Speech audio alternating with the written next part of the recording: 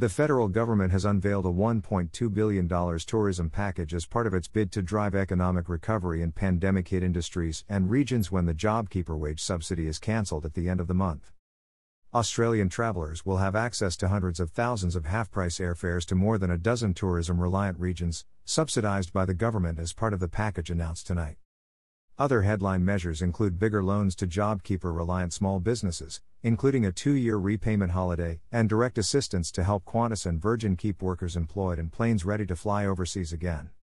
The measures, revealed on Wednesday night, will see taxpayers subsidizing flights to and from destinations such as the Gold Coast, Cairns, Alice Springs and Launceston as closed international borders and intermittent state border closures keep tourists away.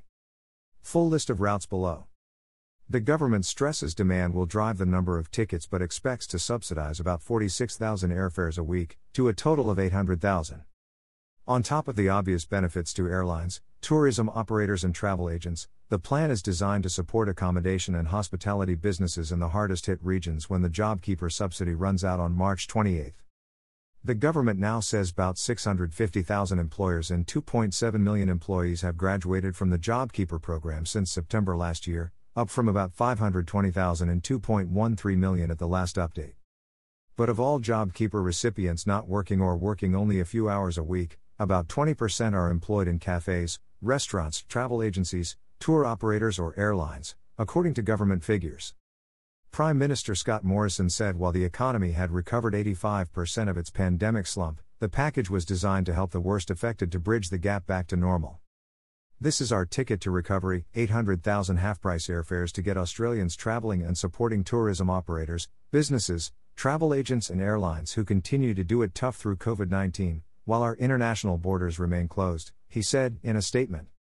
This package will take more tourists to our hotels and cafes, taking tours and exploring our backyard. Tourism and aviation support at a glance. To run from April 1 to July 31. 50% discount on domestic fares, travel to and from the locations will be subsidized. Routes are based on being reliant on tourism for gross domestic product and particularly dependent on aviation for tourism from April to July. Demand drives the number of tickets and locations the flights will depart from, but estimated average of 46,000 discounted fares per week. Tickets available from airline websites from April 1. Any air operator who has operated the routes in the previous 2 years will be eligible, but mostly Qantas, Virgin, Jetstar and some others. The package comes with a plea to keep borders open. The changes to small business loans tighten the SME loan guarantee scheme to apply to only businesses receiving JobKeeper in the March quarter but given an increase to the maximum size of a loan from $1 million to $5 million. The turnover cutoff for eligible businesses also increases, from $50 million up to $250 million, and the government has pledged to guarantee 80% of each loan, up from the current 50-50 split with banks. The government says the direct airline assistance will last from April 1 until October 31, when international flights are expected to resume.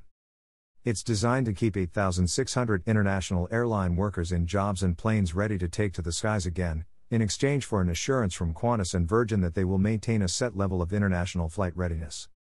Some tourism industry figures have been calling for a JobKeeper-style package targeted specifically at the industry, as health experts warned not to expect a return to widespread international travel until the end of 2021 or even later. The Tourism and Transport Forum had called for a $7.7 billion package stretching to the end of the year, to get the industry back to 75% of 2019 levels. Queensland Premier Anastasia Palaszczuk, whose state is home to several of the nation's most tourism-reliant regions, had also called for a JobKeeper extension. She warned Cairns in particular, one of several Queensland regions targeted in the new package, had 10,000 businesses on JobKeeper concerned they are going to fall off a cliff at the end of March. Announcing the new package, Tourism Minister Dan Tehan took the opportunity to reiterate government calls for states to find more consistency on border closures. Our government support package will help get more Australians into those tourist areas most impacted by border lockdowns, he said. And we need states and territories to do their part by agreeing to a nationally consistent approach to using border closures and lockdowns as a last resort on medical advice. Discounted flight routes. The government warns these may change depending on airline negotiations and demand. Gold Coast, Queensland. Adelaide, Gold Coast. Melbourne, Gold Coast. Sydney, Gold Coast. Canberra, Gold Coast. Avalon, Gold Coast. Tropical North Queensland, Queensland. Melbourne, Cairns. Sydney, Cairns. Darwin, Cairns. Whitsundays and Mackay Region, Queensland.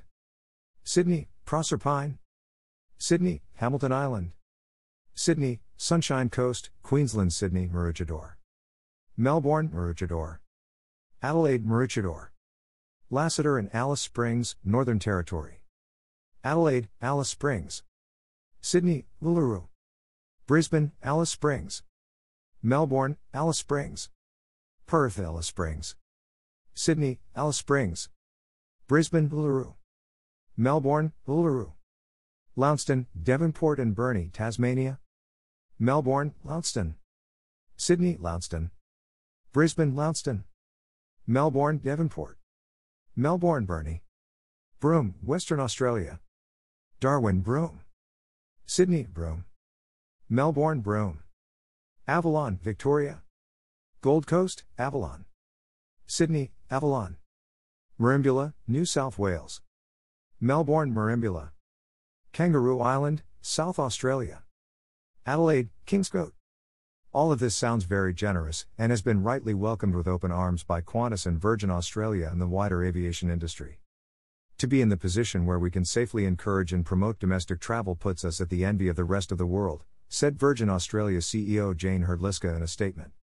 Meanwhile, Qantas Group CEO Alan Joyce said, "This support is fantastic news for aviation and for the thousands of businesses, big and small, that rely on the tourism industry."